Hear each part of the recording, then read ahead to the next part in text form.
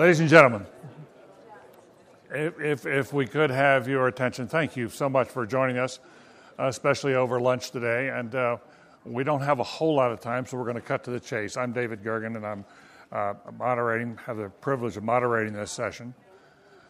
If you could stop your conversation so others can hear, it'd be great. Yesterday, from this podium in one of the opening sessions, there were warnings issued about the future of America and its place in the world. And the argument was made that among the most important things we have to pay attention to are technology and innovation, that we have to maintain a strong, clear technological edge, and that innovation is essential to the country's continued growth. Saturday night at a dinner here with Socrates, there was an equally strong argument made that the people who are going to make the difference for this country and for the world are increasingly the next generations, the younger generations coming up. Two of them, some of the generations, it's essentially between, say, 30 and 45, and a younger generation, the millennials, as they're often called, many of whom are in universities today.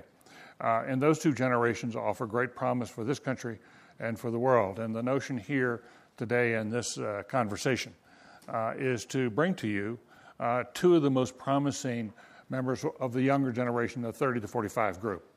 People who have, I don't think either one is, are you, or what, how old are you? 32. I'm in the group. You're in the group. All right, good. So we start out with the right framework. But I can't tell you how often I encounter people, and indeed I experience it in a classroom, that the best ideas, the idealism, and a sense of dedication to social change is bubbling up in such a good way from the younger generations. And it's what gives us, so many of us who sometimes get despair, and there was a despairing quality to some of what was said yesterday afternoon, what gives us so much hope is the promise represented by these younger generations. So we have Jack Hidary, who is here, who is an entrepreneur, who is both in the nonprofit and the for-profit. He splits his time. He has been very prominently showcased by Tom Friedman, both in his book and in columns, and by Time Magazine. And Fred Swaniker, who is here and joined us and was willing to give up the World Cup to come here from South Africa, where he runs an African Leadership Institute that works with the younger, very young, I think they start 16 to 18, in Africa, and is very promising in its own right. What I'd like to do is open this very easily and very conversationally, asking each of you to explain what you're doing, give us a better sense of your context, what you're trying to accomplish, your ideals, your obstacles, what the roadblocks are, and importantly, what others can do to help you, can make you more successful. Because I think part of what many of the rest of us want to know is, okay, we've got these young hot chargers out there. How do we create an environment in which they are most likely to succeed? Jack. Sure. Thanks, David. Thanks, everyone, for coming and for giving up some lunch, or maybe you're still munching. It's good. I would say the first thing is that I'm super excited to be an entrepreneur. When I was a kid, I realized I was going to be an entrepreneur. So for me, it was a very natural thing to do. I came from a community and a place that everyone around me were small business folks and family businesses and things like that. We didn't know anyone who worked for a large company. So for me, it was a very natural thing to go ahead and become an entrepreneur. And over time, built some businesses, but also realized that you can be an entrepreneur as well in the social sphere and the political sphere. And so it's been really exciting for me personally to try to see those skills transferred from one part to the other part. And I think there's actually an interesting mix. A lot of people come up to me and say, Jack, I'm very interested in politics, interested in changing education, interested in green energy. What can I do about that? And there's a lot of what I would call traditional ways to address that. But I think what we're finding more and more is that we need to bring that entrepreneurial spirit and this guerrilla tactics and the kind of spirit that you have in startups to these other spheres if we're going to really meet the gap. Personally, I think there's a huge gap right now in terms of social innovation, social entrepreneurship. I think there's some great examples. Fred's doing a great job, for example, in South Africa with this Pan-African Leadership Academy. There's other great examples around the world, and we can name some of them. But the fact is, if you look at the magnitude of the problems and the challenges and the number of folks trying to address it, it's an enormous gap. So I guess personally, what I have found is, what is an entrepreneur? A lot of people say, I'm thinking about starting something. Can I start something? Well, for me, first and foremost, an entrepreneur is somebody who sees what is and says, I have a vision of what can be. And that's, I think, the first thing, fundamental to being an entrepreneur. I just wanted to read one little quote, if I could, from one of my favorite authors, Pablo Neruda. Anyone know Pablo Neruda? Okay, good. And this is really just two quick verses that really, I think, encapsulate a different worldview. Because what poets do very often is they can look at the world, the same world that we all look at, and say, I'm looking at it a little differently. And so for me, sometimes I go to Pablo Neruda or other kinds of folks like that and say, this is an interesting way of looking at things. So one day he's looking at a bowl of rice, and he says, and I'll read in both Spanish and English, ¿A quién le sonríe el arroz con infinitos dientes blancos? Who is the rice smiling to with its infinite number of teeth? And so he sees a bowl of rice as this huge smile that's smiling back at him. And another example is, ¿Cómo se llama una flor que vuela de pájaro en pájaro? How do you call the flower that flies from bird to bird? And so he's taking something that we all look at normally, a bowl of rice, flowers and birds and things like that, and he turns it upside down, and he looks at it very differently. And that, to me, is the essence of what being an entrepreneur is, be it in the business realm where someone says, hey, there's a need for a new search engine, let's go create a search engine or things like that, or new energy areas. Or same thing in the social sphere or the educational sphere. You say, wait a second, I see the educational system as it is now. How could it be? One of the programs, I'll just mention one program that we're working on right now, which is we saw the education system. We looked at it, a number of us from my group, from Gates Foundation, MacArthur, a lot of folks working now in the White House administration said, we obviously have a problem here. And there's lots of great people working in education. There's been great panels here at Aspen Ideas Festival already. But the question is, how do we get to scale? And one thing I think that's interesting about startups is they can get from a small scale to a very large scale rather quickly. And so we realize there's an untapped talent pool in this country of 5-10 million techies and scientists, engineers, all kinds of different kinds of non-traditional educators who are willing to engage with kids in the classroom, but really have no means of doing that. So we created a website very much like Match.com. It's like a dating site. But instead of people going on dates, what they do is they go online, they register themselves saying, I'm a techie, I'm an engineer, I'm an astronaut, whatever I am. And the K-12 teachers come online and they say, I'm looking for a biologist, I'm looking for a techie, I'm looking for somebody to work with us on what we call challenge-based learning, the way of learning that's not from a textbook, the way of learning that poses a challenge to the kids and says, hey kids, can you build a robot that jumps, that climbs? We'll be back in 3 hours, see how you do. And we bring these folks in and work with them. And part of also what I wanted to share with is the idea of the mashup. Because when you think of these kinds of techies, you might say, oh, that's not for me, I'm not a techie. But you know who we're bringing in? We're bringing in Danielle Boulou, the chef. We're bringing chefs and musicians into classrooms. Because doing food science with kids and the science of music is very exciting to kids. And so mashing up these different disciplines together and allowing the kids to do something on a hands-on basis, Joel Klein picked it up in New York City. It's now in many schools in New York. And in just the first 6 months, we now reach 500,000 kids in 1,500 schools. So that's just one example, I think, of having an idea but looking at things a little differently than has been seen before. So that's what's been called Lab Day. National Lab Day, exactly. National Lab Day. And so how many schools are you in? We're now in 1,500 schools around the country in the first 6 months since we launched in January. And the idea is to bring a techie or an engineer or a musician in and spend part of a day with kids in a classroom? Often several weeks, multiple times over several weeks. And again, not just talking and saying, hey, I'm a scientist, I'm this, I'm that, but actually finding a bunch of found objects and saying, let's build a musical instrument out of some found objects we found in the street. Right. And so it's really all this hands-on, challenge-based stuff that really flies in the face of how we teach today. Tell us about results. Well, results are this. We have, right now it's only 6 months in, so what we do know is the participation rate. I'll give you one example. Fort Bend, Texas, small community based near an Army base.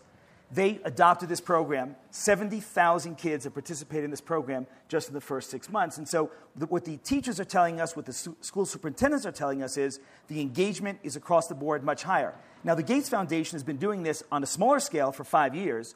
The results are absolutely clear. You take kids that are under 50% achievement, they will go to 80, 90% achievement if you switch them from a textbook-based education to a non-textbook-based education. I think many of you may have heard Chancellor Joel Klein say this morning, In 5 years, there'll be no more textbooks in the New York City public schools.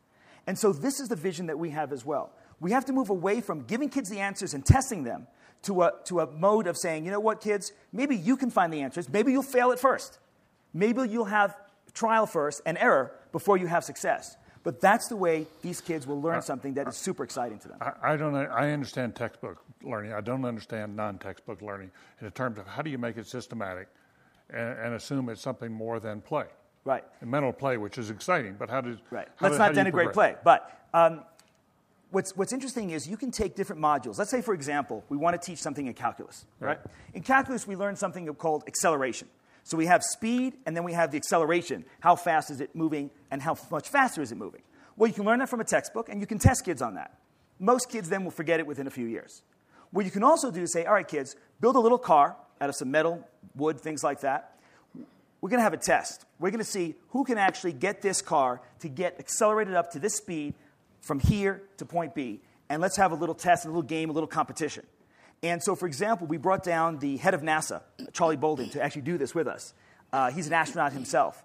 And we did this, and the kids absolutely participated. They had to learn the laws of acceleration from calculus on their own to get to that kind of competition. So we can have modules keyed in to each part of the required curriculum, and that's how we actually make it a real curriculum instead of just play. Great. Okay. We have one of the country's foremost educators in the audience, as well as others. But before we go, I want to go to Fred, but ultimately I want to ask Howard Gardner to enter this conversation about this kind of learning, because it's so interesting. But Fred, tell us about what you've been up to now in Africa. How long have you been doing it? What kind of success are you having? What are your aspirations? So, I'm from Ghana originally, but grew up. That's why you gave up on the World Cup early. That's why I gave up, exactly. Yeah. Once we lost, I said I might as well go to Aspen. I grew up all over the continent of Africa and became very passionate about the continent, but also realized that something big needs to happen in Africa if we're going to change.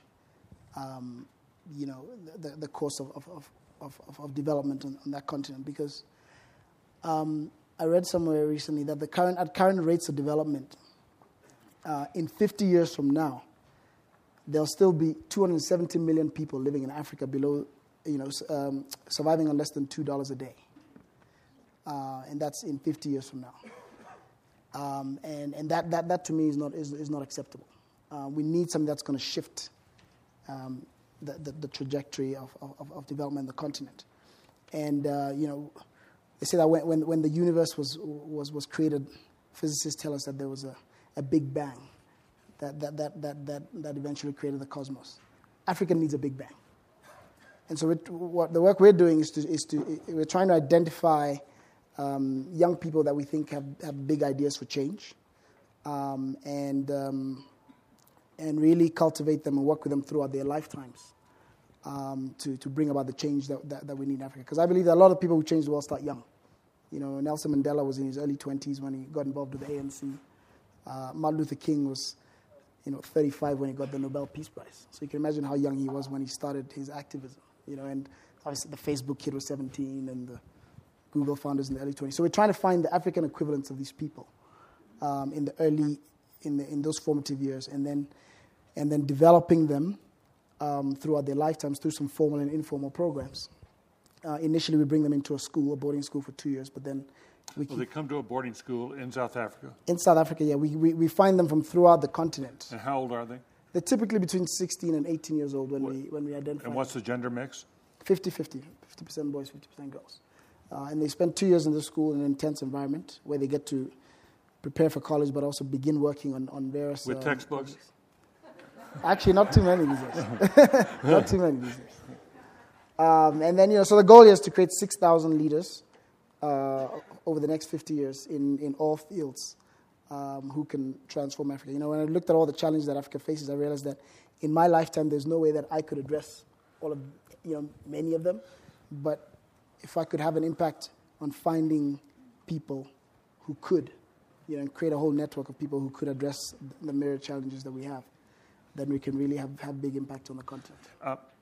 Oprah Winfrey opened a school for young girls which was a leadership academy, and she's run into a fair number of problems with that. I think that's a fair point. Tell me do you know much about her experiment and how it compares? Yeah, I'm quite familiar with Oprah's work. I mean, a couple of differences. One is her work focuses only on girls, and we do both genders, and hers is South African only, and ours is Pan-African.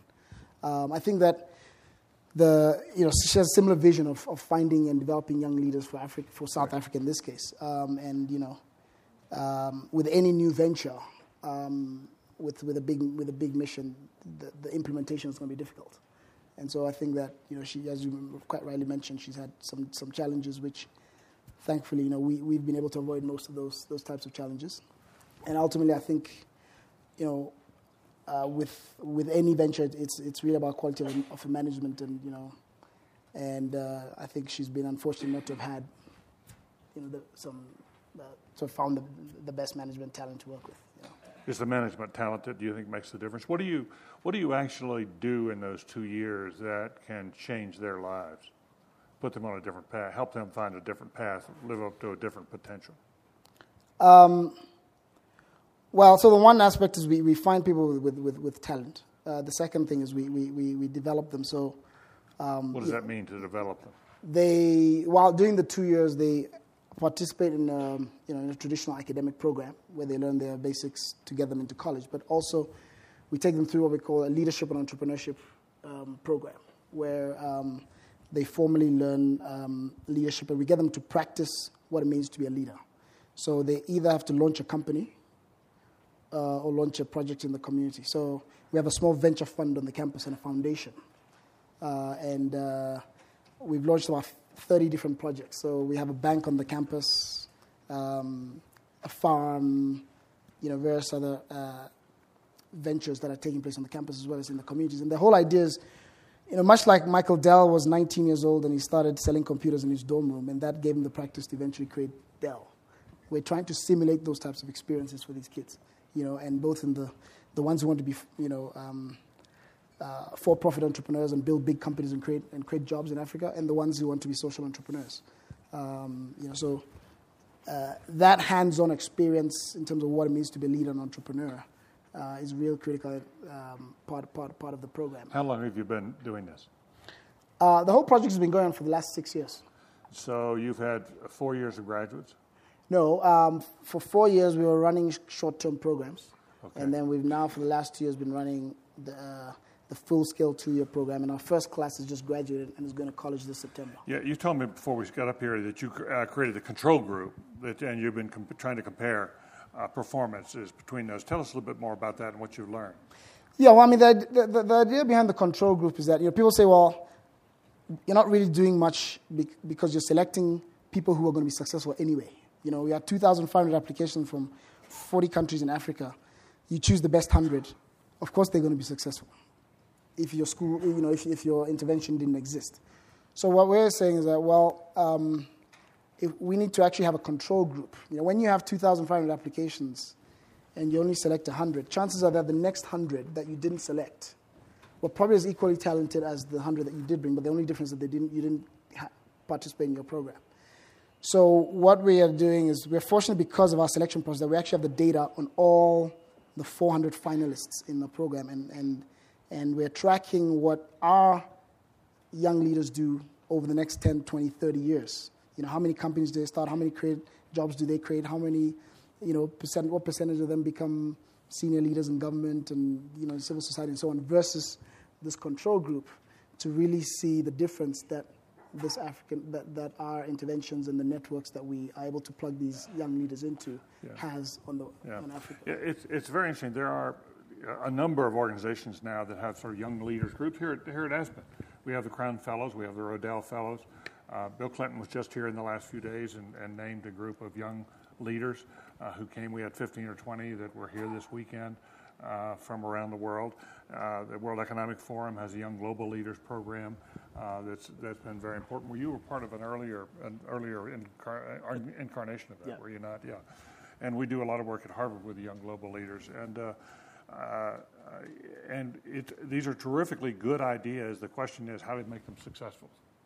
And I'm just curious, having been through one of these young leadership programs, as you hear this, what is it? What is the trick, do you think? Because I think all of us are searching for this. How do we really accelerate the personal development, the entrepreneurial and leadership capacities of people with so much promise?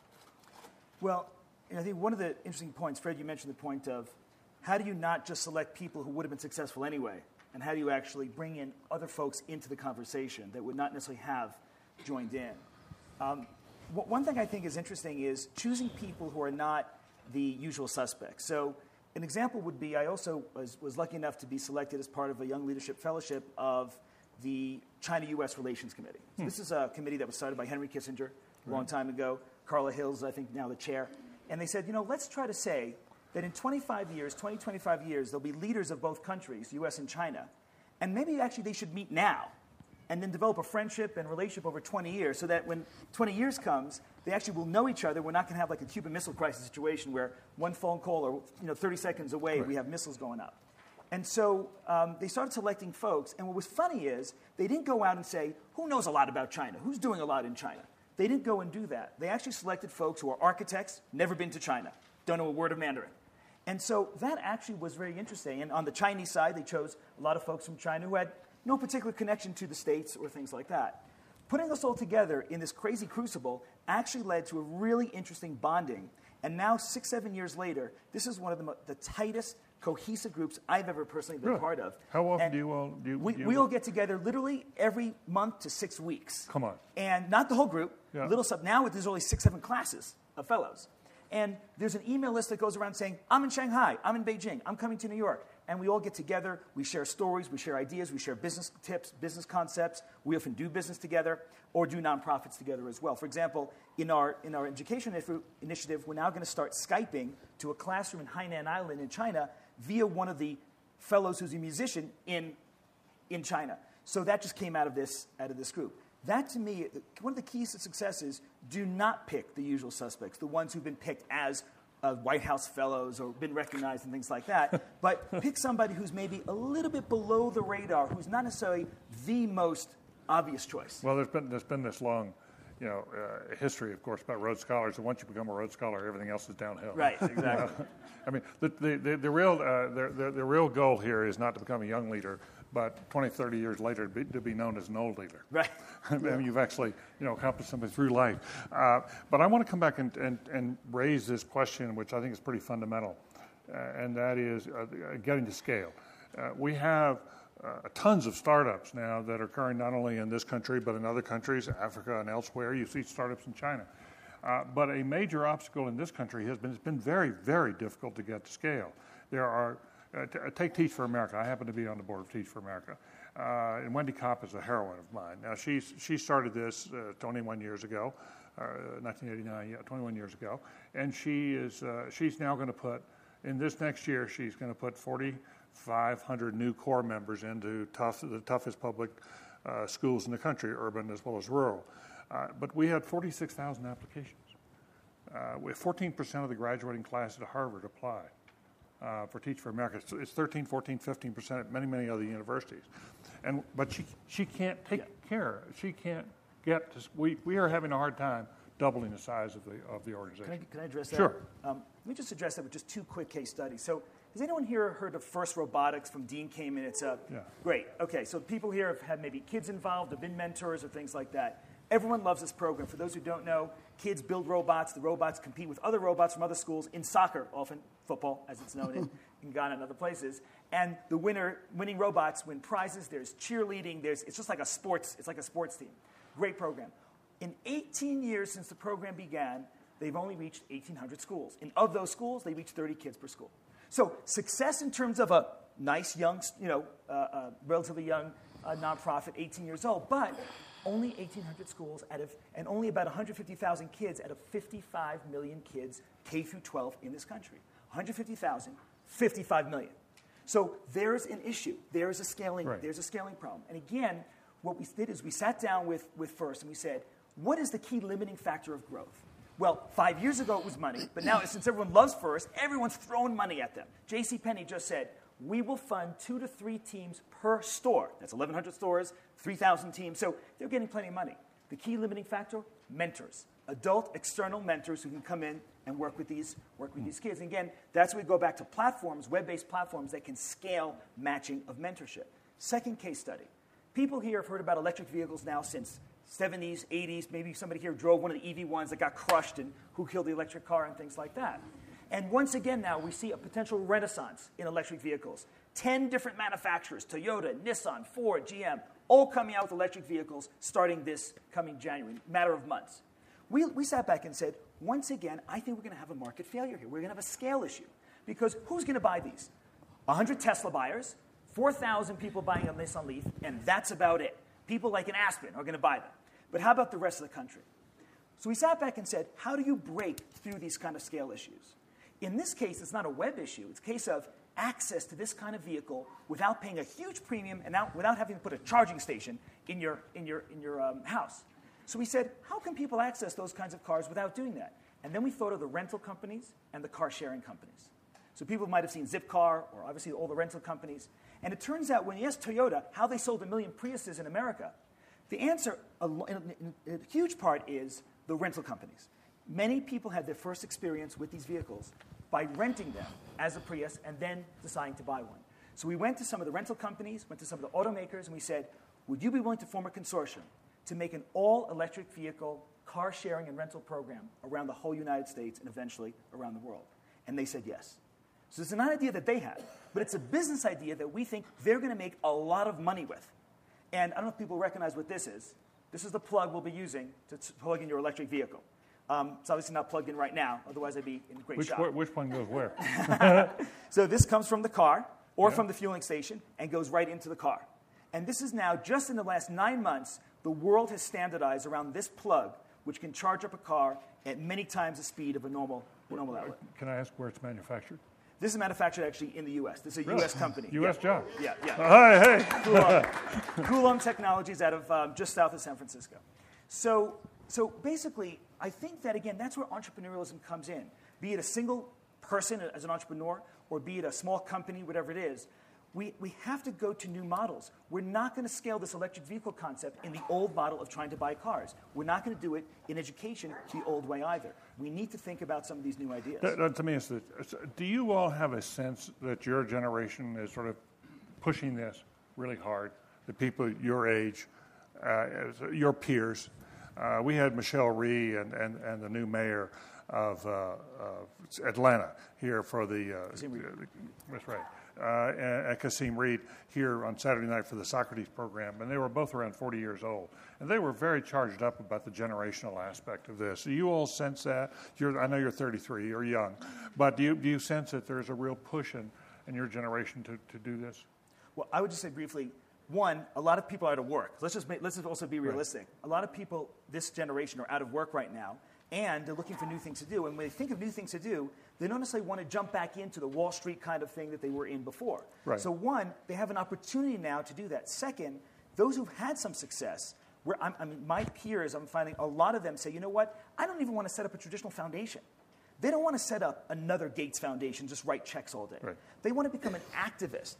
If you look at what Jeff Skoll has been doing, for example, with his films, Syriana, or other films that he has from Participant Films, I think that's a great example of a new generation philanthropist saying, you know what, I'm not just writing a check to somebody. We're going to get involved. We're going to get down and dirty. We're going to go visit the situation. We're going to do something about it with some partners and with some startup ideas. Interesting. Okay, let's open this up to any of you. There are a couple of microphones around. There's a hand here, and there are 2 floating mics. There's one here, please. And would you come back over to here? And if there's a hand here, if you can give her the mic, please. You have the first and you have the second, please.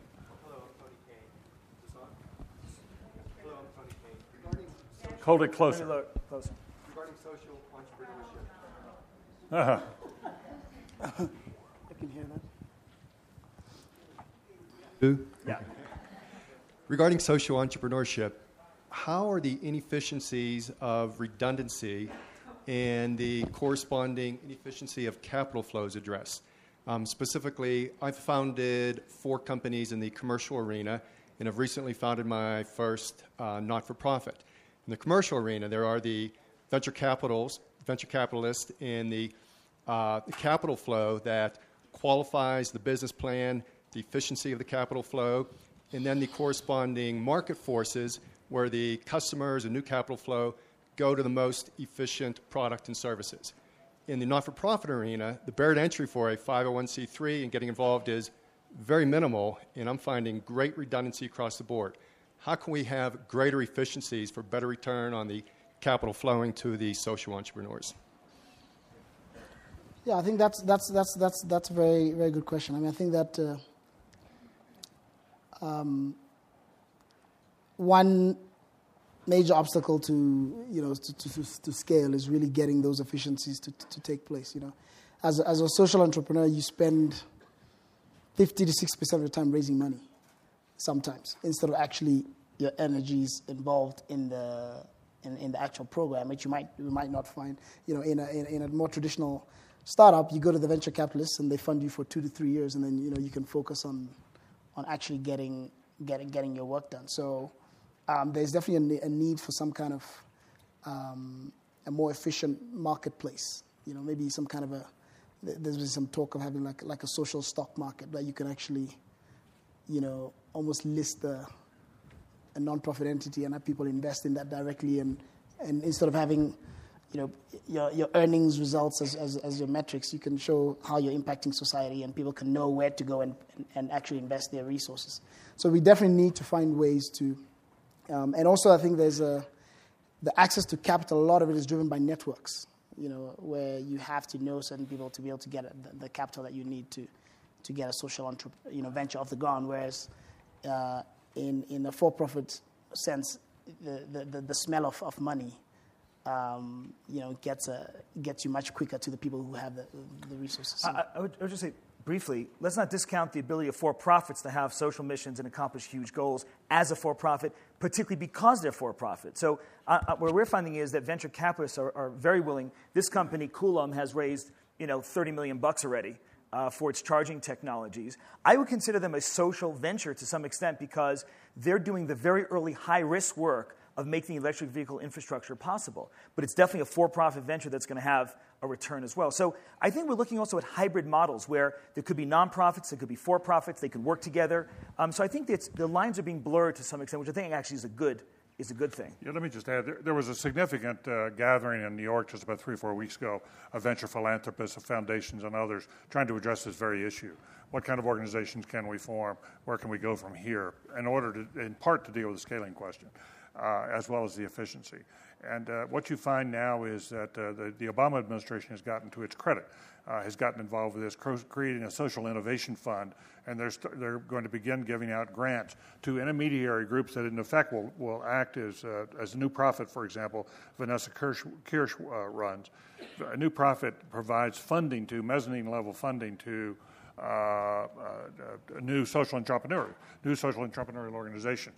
And they've had an extraordinary success rate at spotting through application process those that are quite promising, and they grow from that. And a lot of venture philanthropists, Bob Steele, as chairman of the Aspen board, is extremely interested in this issue. He's been already involved in trying to push that forward. I think if you through some conversations here, you can locate people who would be partners in both in thinking about it and enacting on this, because it is one of the key questions now, given all this froth and it's a number of people who really want to make a difference. How do you create a capital market, in effect, that is going to allow them to grow? Of the number of new nonprofits in this country, only a tiny fraction grow to a significant, so where they really have impact beyond a small part of a small community.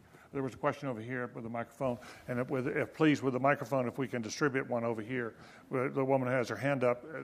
You're next, please. I'd like to follow up on something that Jack just said. Could you elaborate on the effects the financial crisis had on the young generation of entrepreneurs, and how do you see it played out now? I would just say that I love crisis. I mean, as an entrepreneur, the people who hate crisis are incumbents, right? If you've got $7-8 billion of revenue, riding on top of you that you've got to meet and have quarterly numbers, and I used to be CEO of a public company, and trust me, it is not necessarily the most fun job in the world. every day you wake up sweating. Are we going to make the numbers that the analysts have and things like that? That is not a good situation to be in a crisis. But when you're an entrepreneur with really nothing to lose and you could just start from a greenfield tabula rasa situation, you love crisis. Why? Do you think that these companies that we approached about electric vehicles, some crazy concept of moving vehicles around with electricity, would have even taken the meeting if it were not for a crisis? No. Okay? If they were riding high, love these companies, but they would not really be interested in these sorts of ventures. But in this kind of crisis right now, you can do a lot of things. The government as well. When we came to the government initially with this cash for clunkers concept, with the CAP, Center for American Progress, and others, there was initial resistance. It was a year and a half before the actual project. As the crisis got worse and worse and worse, we got more and more phone calls returned. And ultimately, we got the program done at $3 billion. But I don't think we could have gotten it done without that kind of sense of crisis. So I love crisis, I guess. I think also there's it depends on where your funding sources are from. So we are traditionally been funded by high net worth individuals, and during the crisis, we actually had record fundraising during that time because I guess if you're a billionaire and you're worth $500 million, you can still give money. Are these African? No, globally. Globally. Yeah, but there definitely was a huge drop from corporate philanthropy, for example. So I think it depends on, and also there seemed to have been some sort of a flight to quality as well during that time, where with limited resources as a philanthropist, you're saying, well, now I've got to put it where I know it's really gonna have impact. So I think that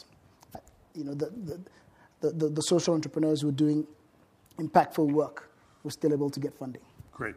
There's a question here, and after she speaks, can you move the microphone, please, back to Howard Gardner? Yeah. And there'll be one microphone over here, please. Thank you. I'm just struck by the interchangeability with which you address the public and the private sector. And I consider myself a social entrepreneur. I started an international women's rights organization almost 20 years ago, and I've watched it grow.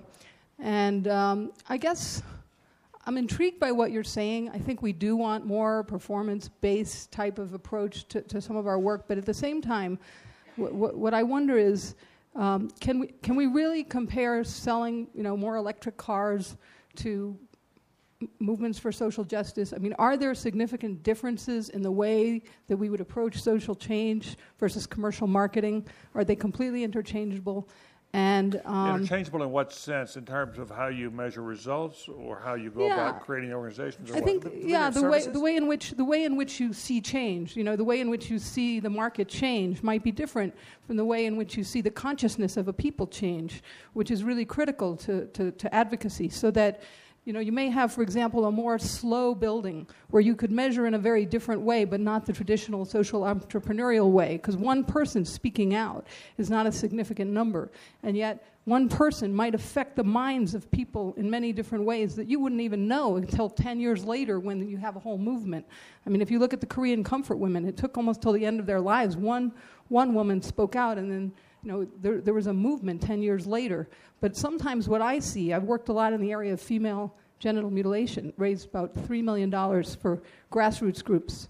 You see the grassroots groups, the people in the village, which is where the change needs to happen, they know exactly what they need to do, or at least they think they do, and they know when they're making progress and they know when they're not. But what I see is the social entrepreneurial approach sometimes comes in, says, no, we have to measure all this. And so what ends up happening is the empowerment of like a social science approach, which completely excludes the traditional leaders at the village level who may have an instinctive approach to their own community change process, and yet won't be considered appealing to some of these investors because they don't know how to measure, they don't have a baseline, but there's not a lot of money either in the movement, and so they want to spend the money on the advocacy, not on the measurement. And I just see that tension, and I don't know if it's been really properly discussed. I would just say, I don't know if people heard Greg Mortensen in the last day or two, but one of the things he talked about was the engagement of elders, as he goes to village. And another aspect of his building of schools is, he says, here's the deal. He comes to a village and says, here's the deal. We'll help build the school. We'll provide a lot of infrastructure, but the labor has to come from the community for free. The land has to come from the community for free. The buy-in has to come from all the elders, and that has to happen before we build the school. And that's why none of their 60-odd schools in Afghanistan have been destroyed by the Taliban, whereas other schools have been destroyed because the community is protecting those particular schools. So I don't see social entrepreneurship as negating or in any way undermining, because you want to be successful.